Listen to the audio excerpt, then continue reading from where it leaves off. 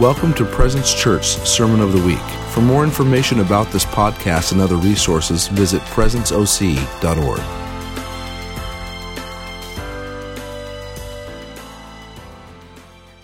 God, you are doing far more than we could ever imagine. I just keep thinking in Ephesians, I'm not going to preach on this, but I want to read it to us because I just need to read scripture that's bringing truth to us. Yeah. Whew. That I pray that he would grant you according to the riches of his glory, Ephesians 3, to be strengthened with power through his Spirit in the inner man. We're going to be talking about our soul, our inner man today, so that Christ may dwell in your hearts through faith, and that you, being rooted and grounded in love, may be able to comprehend with all the saints what is the breadth and length and height and depth, and to know the love of Christ, which surpasses knowledge, that you may be filled to the fullness of God. And now, chapter 3, verse 20. This is one of my favorites in the Bible. And now to him who is able to do far more abundantly beyond all we ask or think, according to the power that works within us, to him be the glory in the church and in Christ Jesus to all generations forever and ever. Father, I pray that you'd be the far more abundantly beyond for every person watching this, God, that there would be no question how much your love will impact our lives. And so, God, we just declare that you are good, that your goodness is overtaking us, that we will be hunted down by your goodness, God. And it will overtake our dreams, it'll overtake our thoughts, our imaginations, our anxieties don't stand a chance, our fears don't stand a chance against the goodness of God. Man, we need to start using our imaginations to imagine just what would happen if God was as better than we thought he was, versus our imaginations of what might happen if. And so, God, we love you. We just pray for today, pray for this morning, God.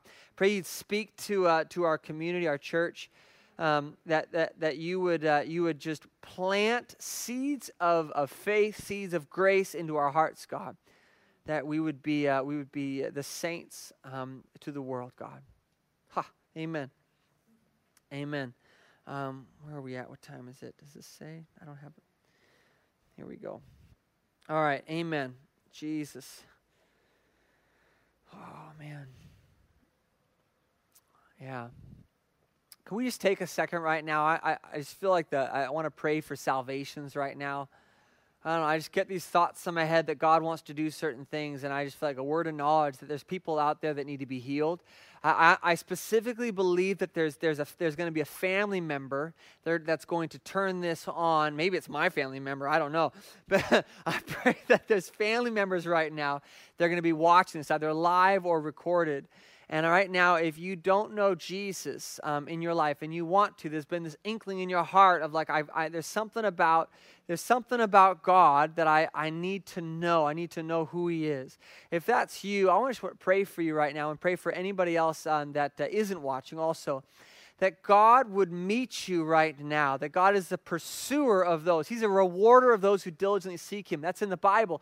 So if you want more of God in your life, if you want a relationship with Jesus, if you're not even sure what that means, but you know there's something to that, I want to pray for you right now that God would show himself to you today, like just sometime today, maybe instantly right now through the message, maybe it's going to be in a dream, but he would show himself to you. I got saved because I looked up at the mountains and I thought this cannot be a coincidence, all this beauty and this just majesty of mountains and snow-capped this and the trees and the sunsets and all that stuff. It can't be a big bang, a piece of protein that made all this. Like there had to be a creator. And so I set my heart to know him. And I told God, I said to God, I'll give you 2 years of my life.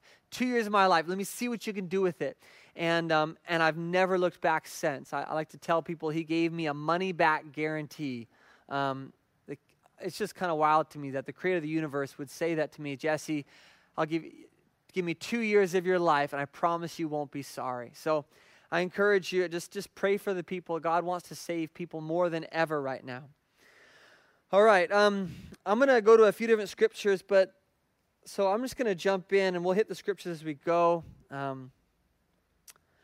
want to talk about living in rest that brings breakthrough. Living in rest that brings breakthrough.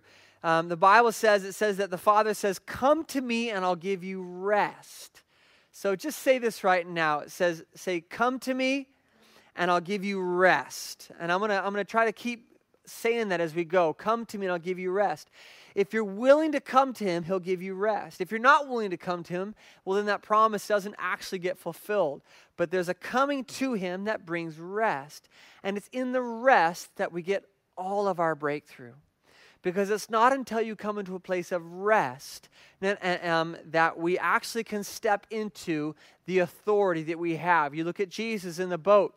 We're not going to go there, but Jesus was in this boat with his disciples going across the Sea of Galilee, and it was being tossed and turned. I think it's pretty safe to say we're being tossed and turned right now. I think every business out there is being tossed and turned, whether open or closed. Every church, any organization out there is in a place of being tossed and turned. And I think we're all searching for a voice. We're all searching for, what can I do right now? And I think the point that we're going to hit on today is that when we can get to a place of being at rest in our souls, in our inner man that we talked about, it says he's strengthened with power through his Spirit in the inner man. We have an inner man, a soul that God has saved. He's saved our soul. Why are you so downcast, my soul? David knew we had a soul. There's an inside of you that God is impacting. And it's your soul that is called to command the rest of your body. Your flesh should be in charge. Your soul is in charge of your flesh, in charge of your mind. Everything else that around you should be in submission to your soul. And your soul is in submission to the Father. And so that's why David thought it was such a big deal that he would speak to my soul, right? He told his soul, "I insist you praise the Lord, O my soul. Praise him, O my soul."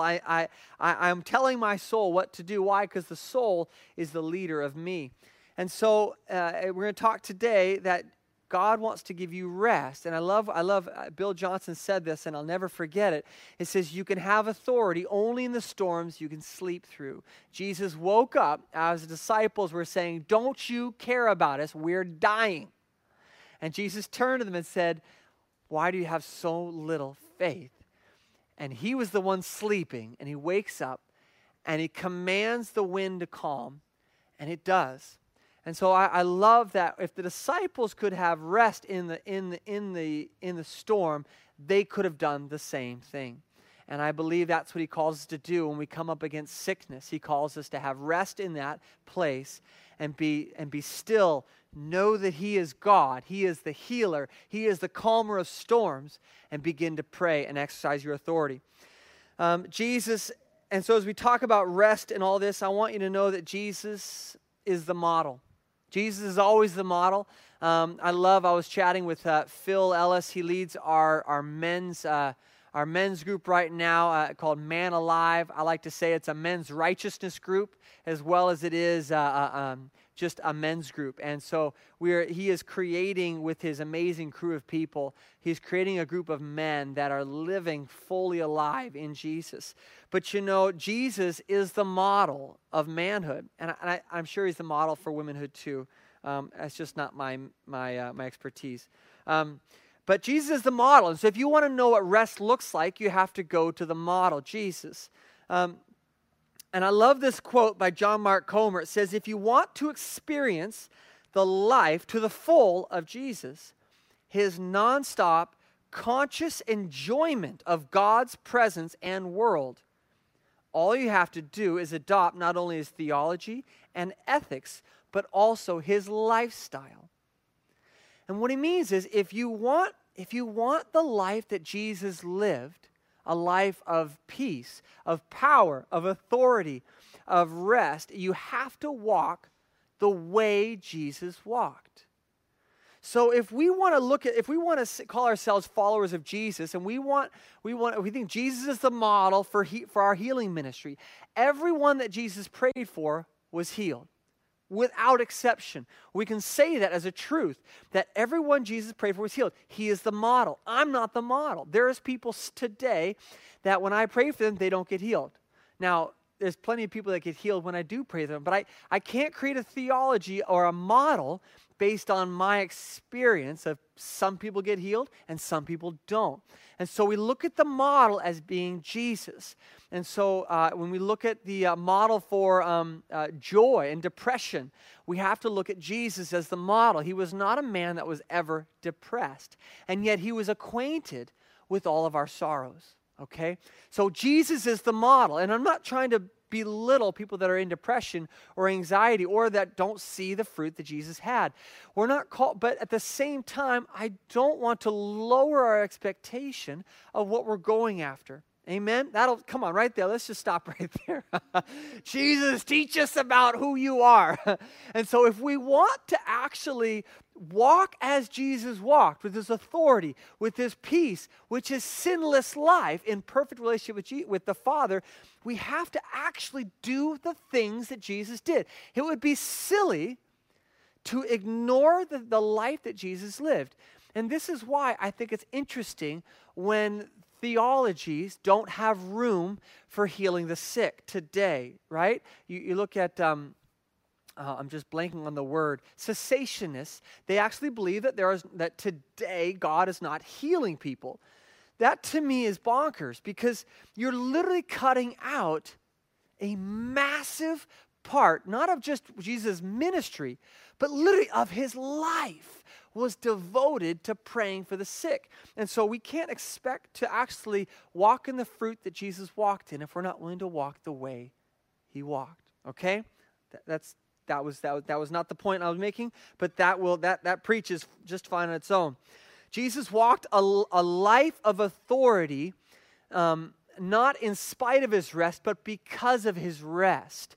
Jesus was able to walk in the place of confidence in his ministry, not because he was God, but he walked as a man, or a woman, just like you and me. He walked as us on the earth. As he is, so are we to be. And so he walked in as a man, in the flesh, in a perfect relationship with the Father. And so we have to understand that Jesus didn't walk like God on the earth. Otherwise, it would be silly for us to try to be like him, right? But we can be as him because he walked as a man. Okay, and so there's a reason. There's a reason that Jesus walked in the authority that he walked in. And it was because, and I believe this, the primary reason is that he walked in an understanding of his identity as a son, God's son. Because he consistently talked about, I have to be about my Father's business. I only do what the Father says. So he recognized himself as a son of God, just like you are a son and a daughter of God. And so we have to learn to walk as he's walked. And I believe one of the major keys that he walked in is rest. And so I want to look at this idea of rest and how does he walk in rest? Because today, more than ever, we are actually being pushed, if not forced, out of places of rest it's everywhere. It's everywhere. You can't open turn on your TV. You can't turn on you can't watch videos on YouTube. You can't even walk down the street sometimes to get together with family without talking about COVID-19 and all this other stuff. And gosh, I don't even like to say the name, give it extra power right now. But it's real. It's in our world right now. And so we have to learn how to walk in rest. Because you know what? When this is all over, there's going to be something else that's going to try and steal your rest. And it's going to try to steal your authority.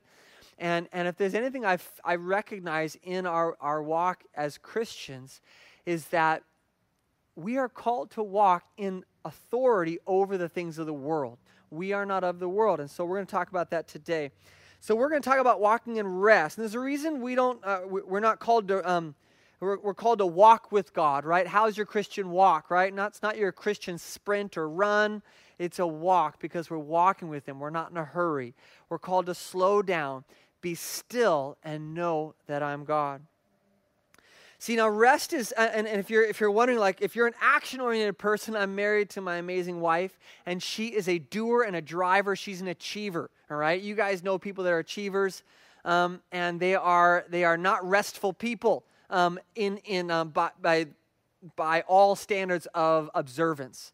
They are movers, right? They're moving from one place to another. My wife, she is if you know her, she gets more done in 5 minutes than I do in 5 hours. And I don't know that I'm incredibly lazy. There are definitely times when I resemble that word. But I like to think that I'm a person of momentum, okay? That things in motion stay in motion, and things that are not in motion stay not in a motion. So my wife and I have a joke that when I come home from work or whatever, if I end up on the couch, that's death. Like, I'm not moving again. So I need to, I come home and I don't sit down because otherwise you lost me. And so things in motion stay in motion for me. If I stay in motion, I keep moving. But there's a real point that activity doesn't constitute rest or not rest. Rest, what we're talking about today is a rest. It's a restfulness of your soul. It's a restfulness of your spirit. And I believe, so we're going to kind of, when we talk about rest today and stillness, I'm not talking about sitting on the couch and doing nothing. I'm not talking about sitting alone with God as being restful. I'm talking about the state of restfulness in your heart and your soul that says that is not moved by the cares of the world. When we are lost in fear and anxiety, and we can't wait to post this next exclamation of something we're going through, we are moved oftentimes by a restlessness. Very rarely are we posting or sharing or arguing even from a place of rest. And I would be hard-pressed to believe otherwise in most of the things I see today. But imagine what would happen if we were moved by rest, by an authority to declare who God is around us. I want to provide you an illustration of rest. I remember one time I was on a trip with the Navy to where was I? Puerto Rico, and in Puerto Rico there is or there was, I don't think there is anymore, but there was an E-2 squadron. E-2s they're big radar dishes on top of a Navy aircraft with two propellers. It's not an AWACS, that's an Air Force. Sorry, this is way too much information. But it's an E-2C Hawkeye, and they land on carriers, so they're smaller than a big airplane. But they have a rotating dome, and there's people in the front, and they use these aircraft when they're not deployed. They use them to search for drug runners. And so in Puerto Rico, in that area, there's a lot of drug runners going from Colombia and different places. And so I remember being on this trip, and I would go up in the air with these guys, just learning what they do before I was really flying my own helicopters and stuff. And they handed me these binoculars. And I remember thinking to myself, they're like these massive binoculars, like literally this big, okay? Just like these massive binoculars. Most of the time we look at binoculars and they're smaller and stuff.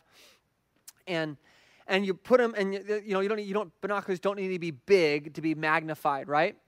But the thing what happens is if you were to use binoculars on an aircraft, maybe not a 747, but a helicopter, like that, and you'd look out there, they'd be shaky and they'd move around because the aircraft is shaking around. Actually, a lot of boaters use these too. My father-in-law has a pair of these. But so they have these things called gyro-stabilized binoculars. Did you know those exist? You probably did. I don't know. I did not at that time. But they're massive. They're large because inside they have gyros that actually you have to turn them on, and they stabilize the picture. Brilliant. I didn't know you could do this. So you could be doing this. That was way too much audio probably.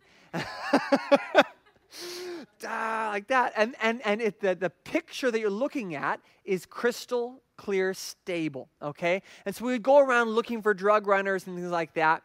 If you don't know, a lot of drugs come into the country by literally speedboats loaded with canisters of fuel, gallons and gallons and gallons of fuel, and these little Boston whalers loaded with drugs and fuel. And that's all it is. And anyway, that's more than you need to know. You're welcome. Welcome to the finer points of coastal defense.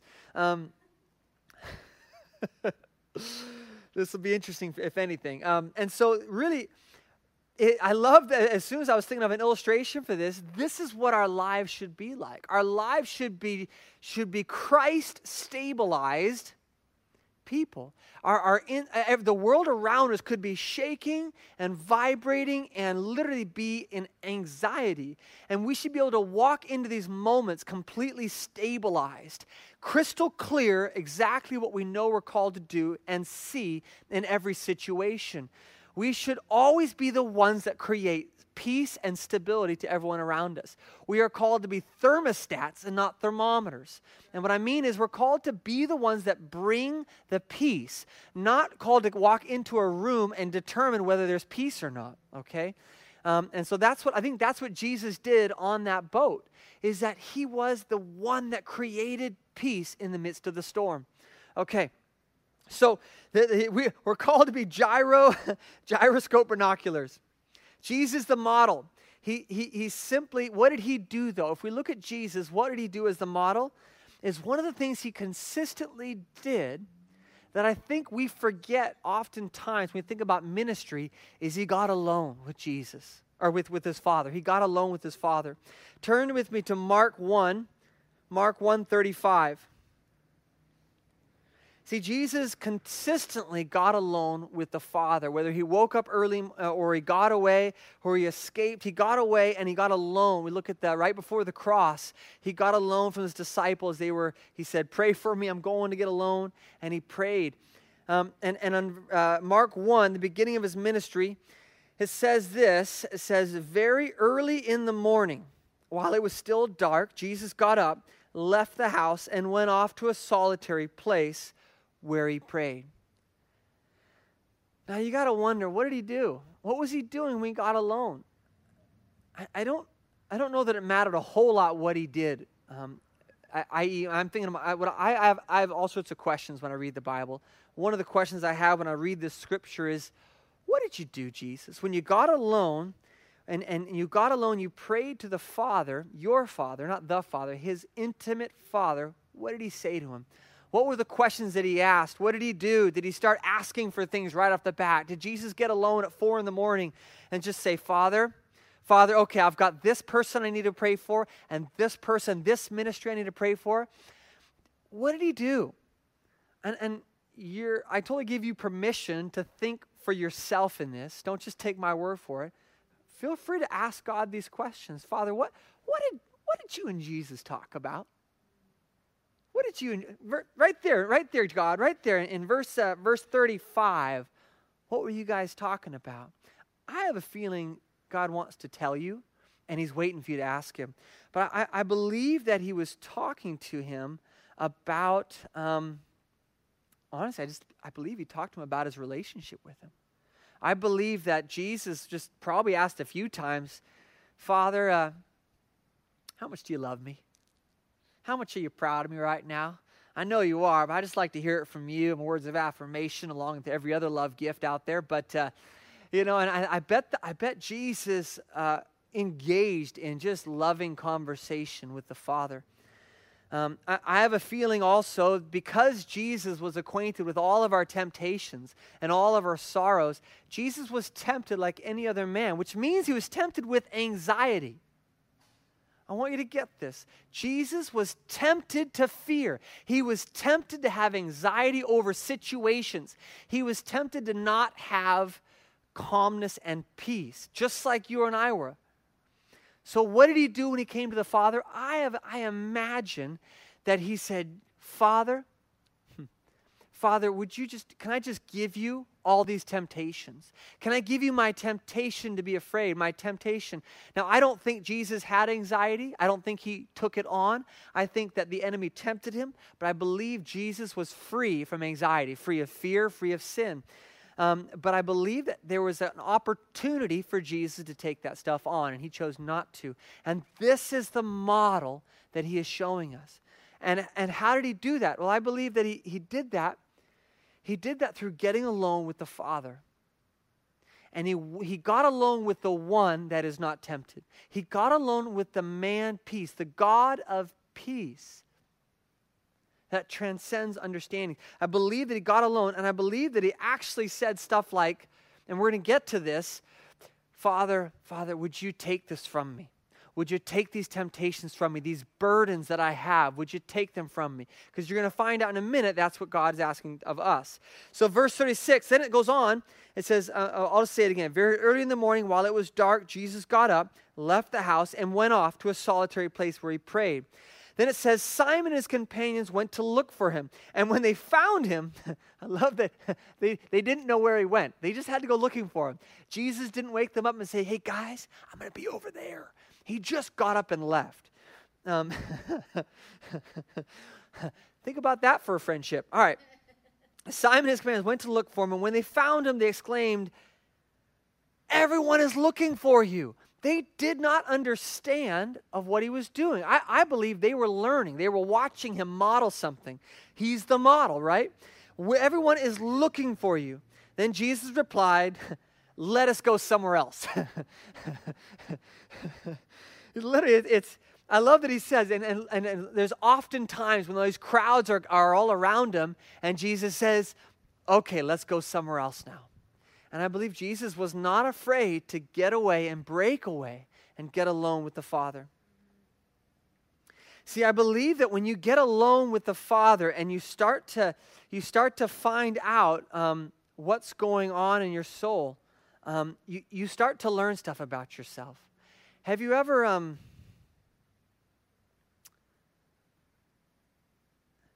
do I want to say that now? Sorry.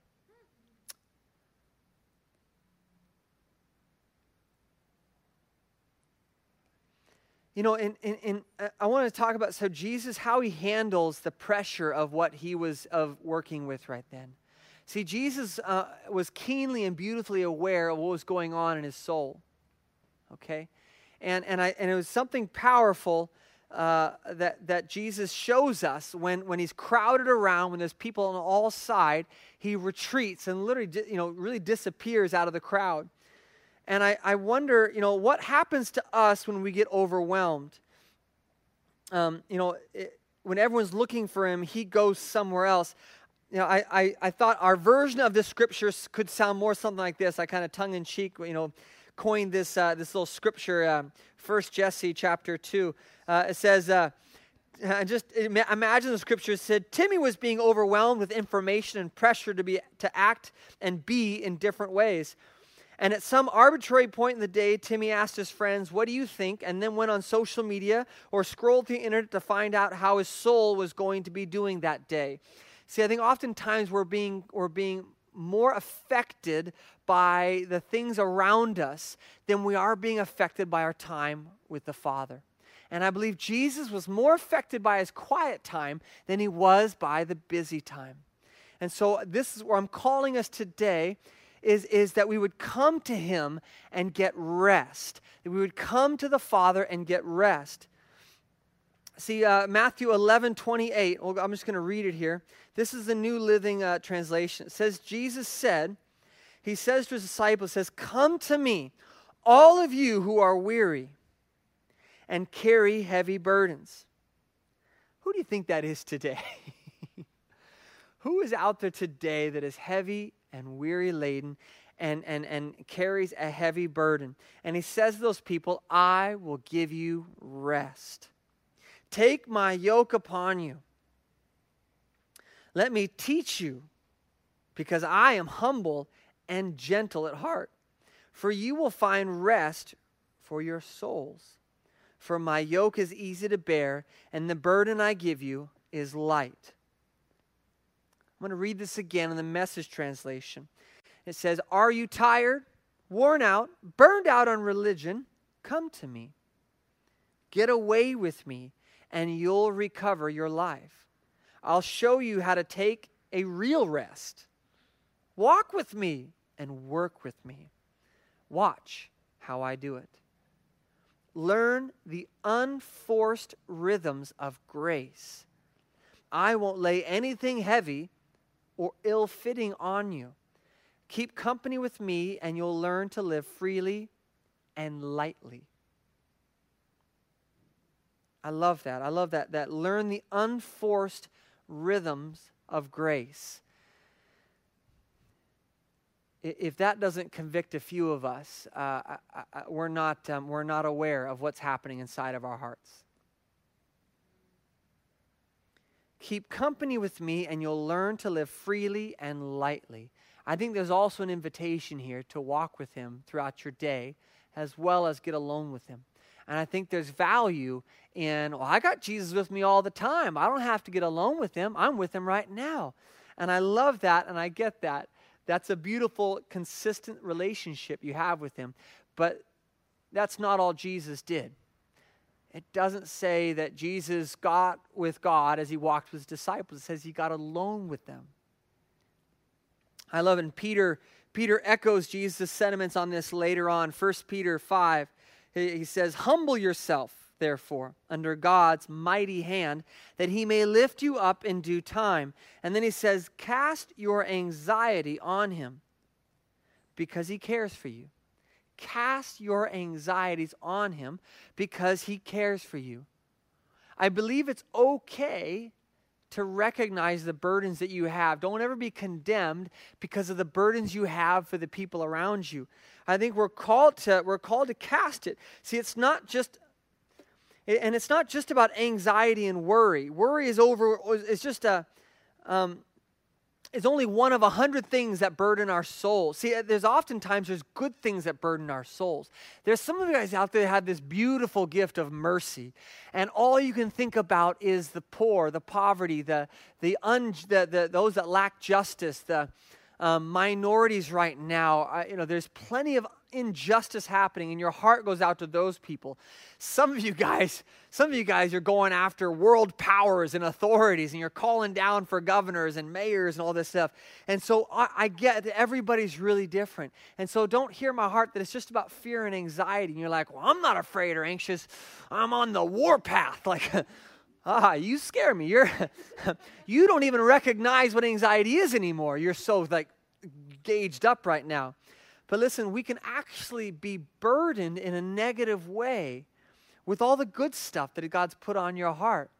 There's a few people that are weighted down and that are literally they sit in their car and cry, or they get emotional because what they see, the infighting in the church, and their heart is filled with sorrow.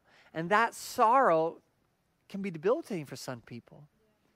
So don't hear me that it's just about fear and anxiety. It can also just be about deep sorrow, because sorrow may last for the night, but joy comes in the morning. Jesus didn't walk around a sorrowful Jesus. I believe he wept and he cried and he laughed, and all the emotions, he was acquainted with them, but he didn't walk in a state of depression. And so even stuff like sorrow can actually really take us out of our authority of peace. And so our hearts can be, anytime, I love this, I wrote this down, when we are unable to control the situations that we're in, we can fall into anxiety, depression, sorrow. So a lot of it has more to do with our inability to control what's happening around us. That puts us in these places where we lack authority in our realm. And you might say, well, I don't know what I can do. I'm just a little person, and we have this sweeping government, things, and my company can't, my business can't open up, my friend's business can't open up. What can I do? And our authority is in our voice. Our authority is in how we communicate and declare what God is saying, right? If he's saying peace, we declare peace. If he's saying Lazarus, come forth, then we say, come forth, businesses. If he's calling an end to something, we say, in Jesus' name, let that sickness die and be healed in Jesus' name. But that's our authority. We don't always have the authority in government right now, although I believe that it gives us voices. I just saw this morning that there's a phone number you can call to actually speak your voice about injustices right now. The Attorney General has set it up. But I just want to talk about it, this idea of of going into the quiet place with the Lord. What do we do when we get there? And so my biggest heart for the church is not that they know truth, but that they believe truth. And believing comes with I can do it. I'm activated in it.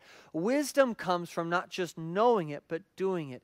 And those two comes into the beautifulness of wisdom. And so we're going to talk about, what do you do now? So I want to get us in a little bit of an activation here.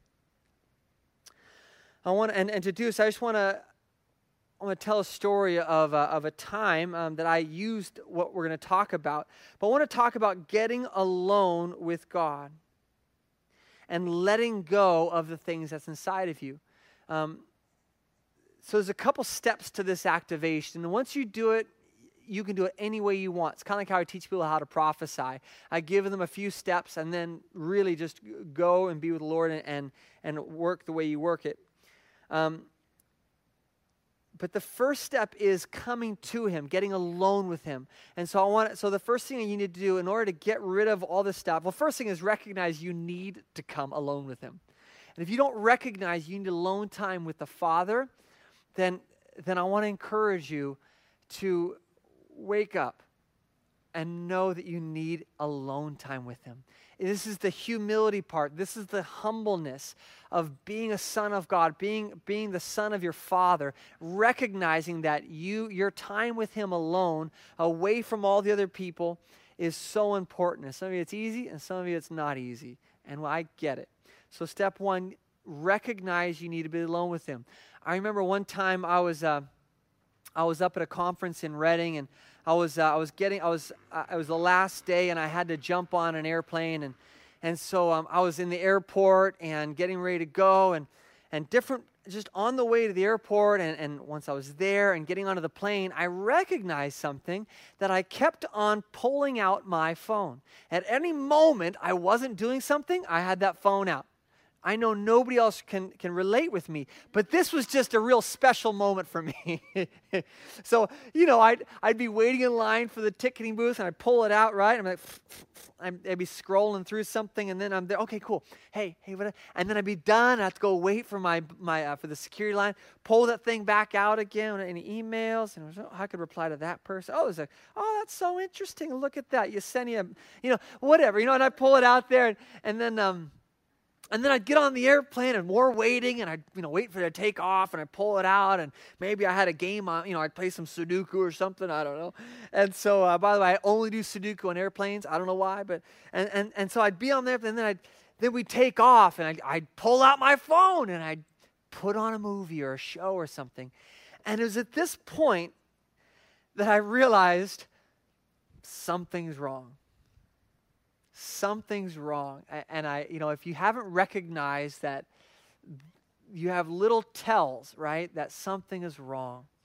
And I don't know what yours is, but that day it was pulling my phone out as if it had some special power to set my heart free.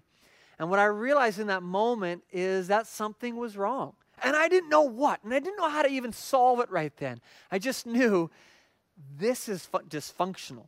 This is not what someone that is at peace does. Now, I'm not saying any of these things by themselves, looking at your friend's post, posting yourself, going and watching a movie on the plane, playing games, none of that on its own is bad or wrong. But recognizing when your soul is unrested. Recognizing when you have something that's eating you. That's literally just causing this unrest. It'd be like when you're looking through those binoculars and they're just shaking because they're not settled. They're not gyro stabilized. And so I recognized something's wrong. And so the first thing I did was I'm like, all right, God, I humbled myself because it's hard. It can be hard to stop this instant gratification, the hits of dopamine, right? Every time and why we need a hit of dopamine? Because it helps us forget that we're not at rest. And so I did a really strong, beautiful thing. I put my phone down, and I actually opened up my laptop. Don't laugh at me. I didn't trade one vice for another. I opened up my laptop because my journal, all right? Don't judge me. My journal is in my laptop. And I looked at Facebook. No. And I started looking at, and I started opening up my journal, and I just have a blank sheet there. And I just settled myself, and I said, oh, I am not settled right now. And it was like I got up early in the morning, and I got away with Jesus, with the Father, with silence. And so the first question I like to write in my journal when I'm feeling this way is I write, am I okay? Am I okay? And I know it's a silly question because of course you're okay. Like you're sitting on an airplane, you're wearing, like you're eating, of course you're okay. But my soul was not okay, and I knew it. And so I asked God, am I okay? And because I'm asking, why am I going to my phone? Why am I doing this? Why am I fidgeting? Why am my hands shaking? Why do I keep trying to talk so much? Why am I, all I can think of is calling someone right now, right? Have you ever had that where you have all sorts of anxiety, you just want to call someone instead of put the phone down and talk to the Father? And so God, am I okay? And the first thing out of his mouth is he says, yes, you're wonderful, Jesse. You're just fine. Because he knows who I am. But in that moment, I'm asking him, what's going on in my spirit? It's like David saying, why are you so downcast, O my soul? Why are you not in rest, O my soul? And so I want to encourage you. I don't know if that's what Jesus did when he got alone with the Father, but that's what I want to encourage you to do, is get alone with the Father and say, God, how's my soul doing? Is it at rest or is it not at rest? I'm not asking you, do you have connection with him? Are you in union with him? Because we know that's true. But you recognize that you're not at rest in him. And you only have authority when you're at rest. Or maybe we say this, you have the most amount of authority when you're at rest. Because I believe there's grace for in our world when we don't have rest. He still moves. But I really believe this, that we have authority, the most authority when we have rest. And so it was in that moment that I asked God, why do I have so much unrest? And I'll just let you in. It wasn't incredibly personal. But he says, Jesse, you're holding on to too many expectations and responsibilities. You're holding on. And so I had all these expectations about what was supposed to happen that weekend, what was going to happen next weekend, all these responsibilities. And I realized like he was just so right. I just knew he was right. Listen, even if you don't think he's right, take him at his word. Okay? He's God. And so just humble yourself. And if he says you have too many responsibilities going through your head right now, just say, God, I believe you. Would you show me what they are?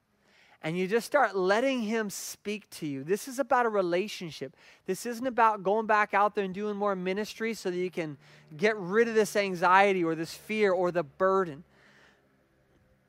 I remember what he says. Peter says, cast your anxieties on him because he cares for you. And it might be just your good burdens, right? And so we're going to talk about what it looks like. And so literally what I began to do is to say, God, I just want to give you all this stuff. And so we're going to talk about what to do. When you come into this quiet place with him. Now here's the activation. John Eldredge, I got something really great from him. I don't know if he wrote Wild at Heart, powerful book. Whether you totally agree with everything about that book like grabbed a hold of a generation of men that have a heart for adventure and just the rawness of being a man. And I'm not going to talk to you about being a man today. But he wrote another book. Actually, I don't know what the book is called. But he has an app that is written off the book. I think it's probably for Apple and Android.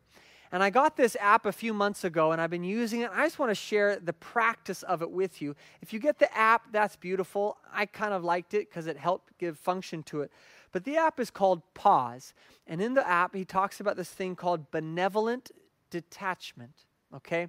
When we think of detachment, I think about compartmentalizing, detaching from issues and stuff. And, detachment is something we do when we don't have God, right? Detachment is like, I can't handle all this pressure. I'm just going to delete my apps. I'm going to delete Facebook, delete Instagram. I'm going to detach from all the things that are causing me anxiety. That actually isn't healing your soul. It's helping. And so if you need to do that, hallelujah. I did it last week, and it was beautiful. But listen, detachment itself does not bring peace. And so benevolent detachment is actually benevolent, meaning good, meaning the good things. It means it means kindness. So the idea is that you're being kind to yourself and detaching or distancing yourself from the places that you cannot control. See, our need to control, our need to be in charge of things around us is what most of the time brings us this unrest. If you're a mom or a dad, you know what this is about. You cannot control kids, so they just drive you bonkers, right? It's any time we feel out of control. And I don't know if I can think of a time, at least in the past few years, that we as a people group have felt more out of control. And if you just stop and think a couple things that you can't control right now. You can't control the news channels that are on your phone right now. You can't control what they put on TV. You can't control the anxiety of the shop owners. You can't control your church. You're not able to come to church in the morning. You can't control the teenagers that are in your life. All this stuff. And so this idea that we're holding on to control. So the idea of benevolent detachment is the idea that we're giving up control of things, of circumstances, of people, of responsibilities, and of expectations, and anything else you want to put in there. And so I'm going to practice with you right now. You're in your house. If you're still listening, I want you to do this with me. And we're not going to, normally the app does this really well because he leads you through this place. It's got a 1 minute, a 3 minute, a 5 minute, and a 10-minute exercise. We'll probably do the 1 minute version right now. And so I'm going to lead you through just a very simple form of what he calls benevolent detachment. You call it time with the Lord. I don't care. But it's really important that you start somewhere in this as you get alone with him. So right now I want to do this, and then we're going to be done. And so I want you to close your eyes right now. Close your eyes right now, and I want you to first things first, take a deep breath. Just take a deep breath and let it out. Take another one. And I want you to be aware of how your soul is doing. How's your heart doing? How is your inner man doing? You know, you might say, "Oh, I'm full of joy." But I can tell when I have a lot of joy, and yet there's still an unrest happening.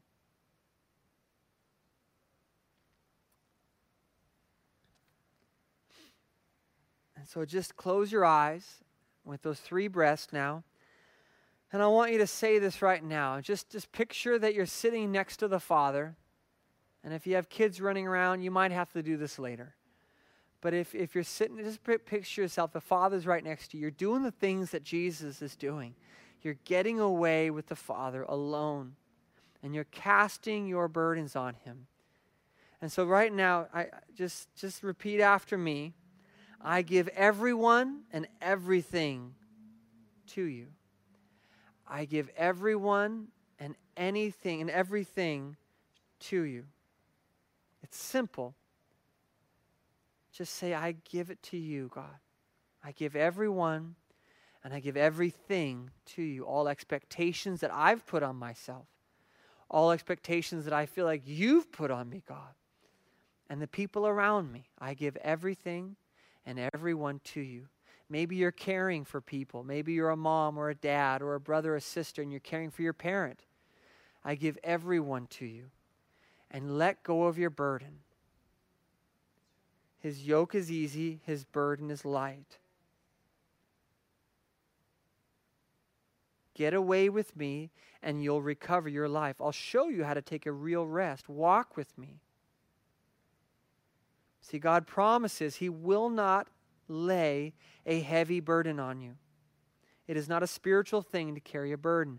I give everything and everyone to you, God.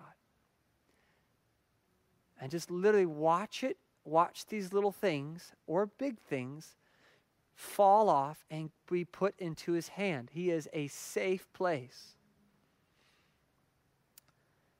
You got to wonder what Jesus was thinking about while He was dreaming in that boat.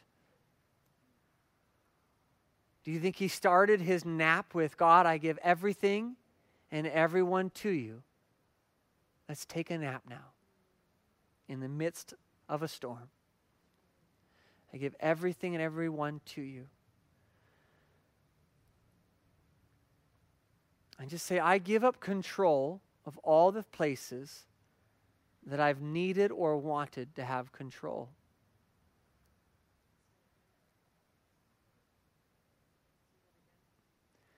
I give up control in every place that I've wanted or needed to have control, that I've needed to have a voice, that I've needed to influence and impact my area, God.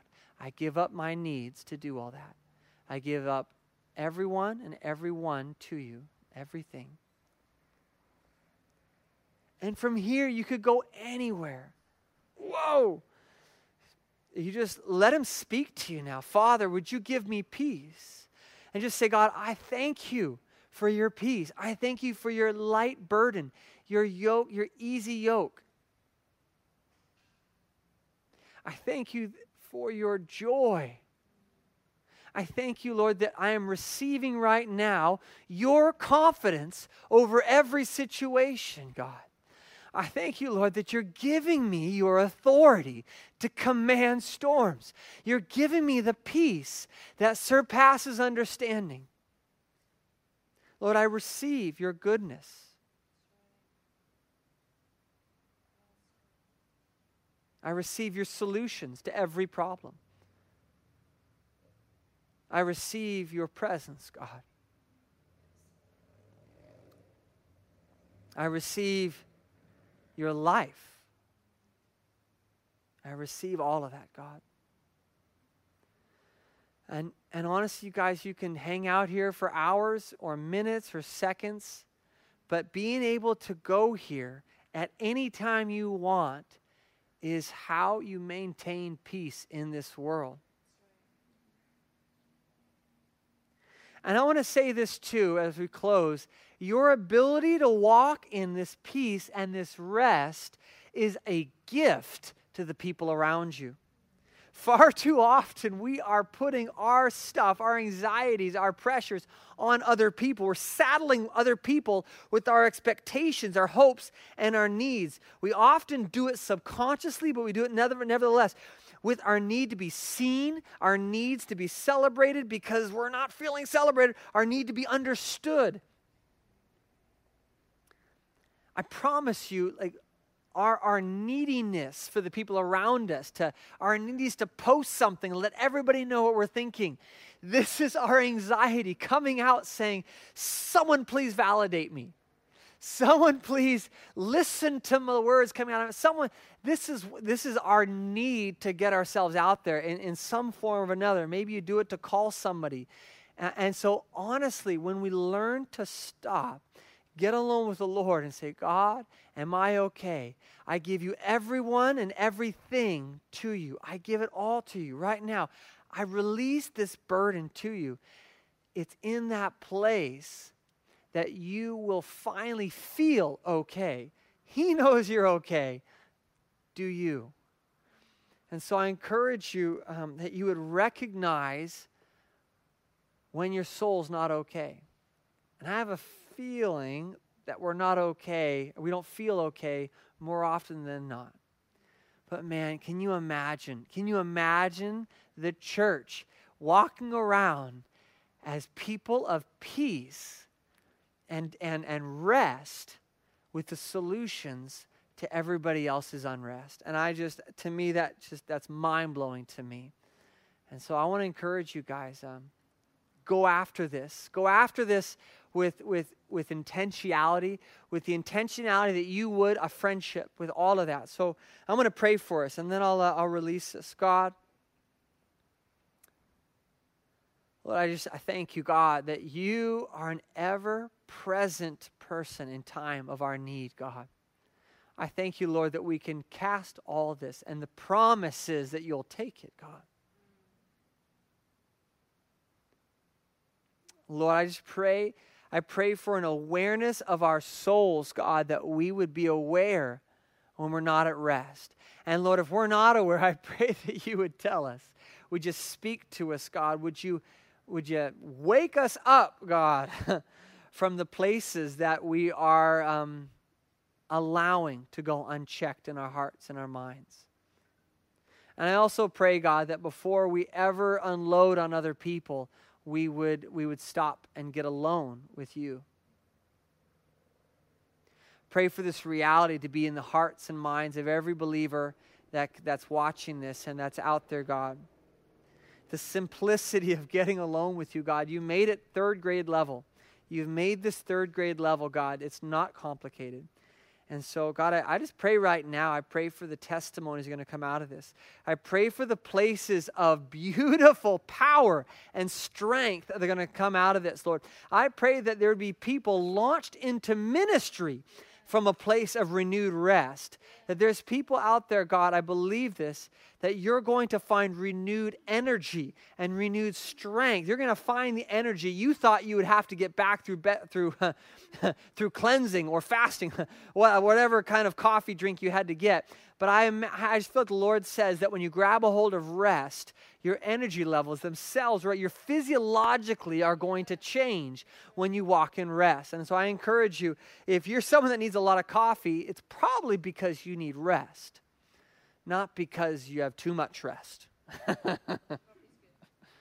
Although I'm a fan of coffee. So Father, we love you. We give all of this to you, God.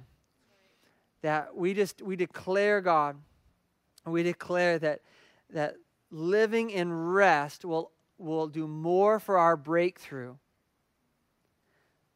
than doing more action, God. Thank you, Father.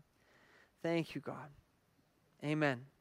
Amen. God, well, we love you and we thankful this offering. If you... Oh, man, I just encourage you guys, give automatically monthly or something. I don't know. That's how I do it. But we'll put the offering slide up there. Honestly, you guys have been incredibly generous. I honestly believe that we're going to be opening up. I just prophesy right now the economy is opening. The economy is opening all across the nation. The economy will open. It will open, and there will be businesses that are going to be better off after this. I was praying today. I just want to prophesy, if you're a business owner, I want to prophesy this, that you're going to make more money after this than you did before this, because God is going to show you ways that you were vulnerable to the limitations of the economy and the way you are doing business. I believe the Lord is going to show you more ways to make income that are not so reliant on the ways that we were reliant before. So I pray right now for businesses. I pray for unemployment to come through. I know unemployment is not our salvation, but I'm thankful for unemployment. I've been on unemployment before, and it was really nice. It was very helpful. And so I bless unemployment checks to be swift and to get to you. I also bless your guys' your giving, that there would be that you would find ways to give to people in need. And we're doing that now. We're having some fun testimonies come back of people that are getting blessed by your guys' benevolent giving into the church. People are just blown away. It's a lot of fun. So, anything else? 11-year-old boy got healed today during service. So an 11-year-old boy got healed. Jeremiah, do we know of what? I think something to the neck. Come on, neck pain? That's awesome. God's healing people through YouTube. Come on, Jesus. Come on, you guys.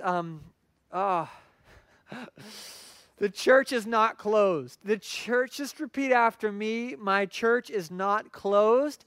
It's alive and well and beating, and it's in you, okay? The church is open, and it's inside of you, okay? You are a prayer meeting everywhere you go. You are a ministry service. Every business you walk into that's still open, every person you meet. And so we might just start going after this. I want to see more testimonies with the church meeting out of the building than in the building. So anyway. Somebody's just felt God's release from finances. Come on, there's a releasing of finances. Worry and finances, breaking it off. I'll release this testimony.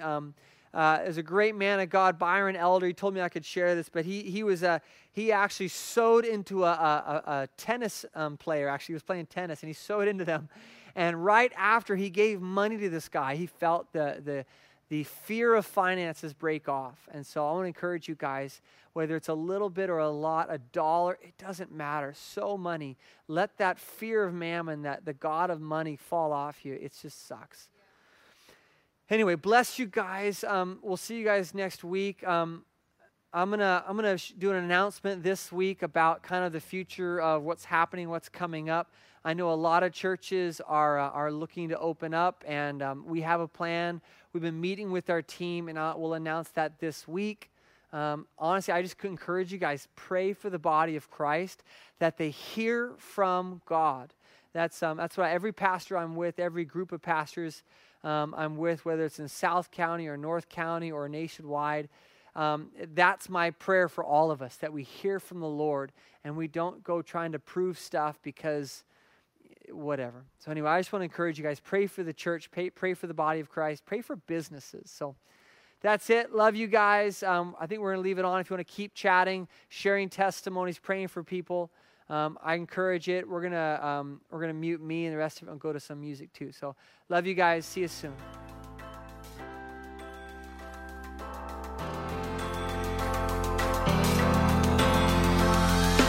Thanks for listening to the Sermon of the Week. Be sure to visit our website at presenceoc.org to find out more about Presence Church.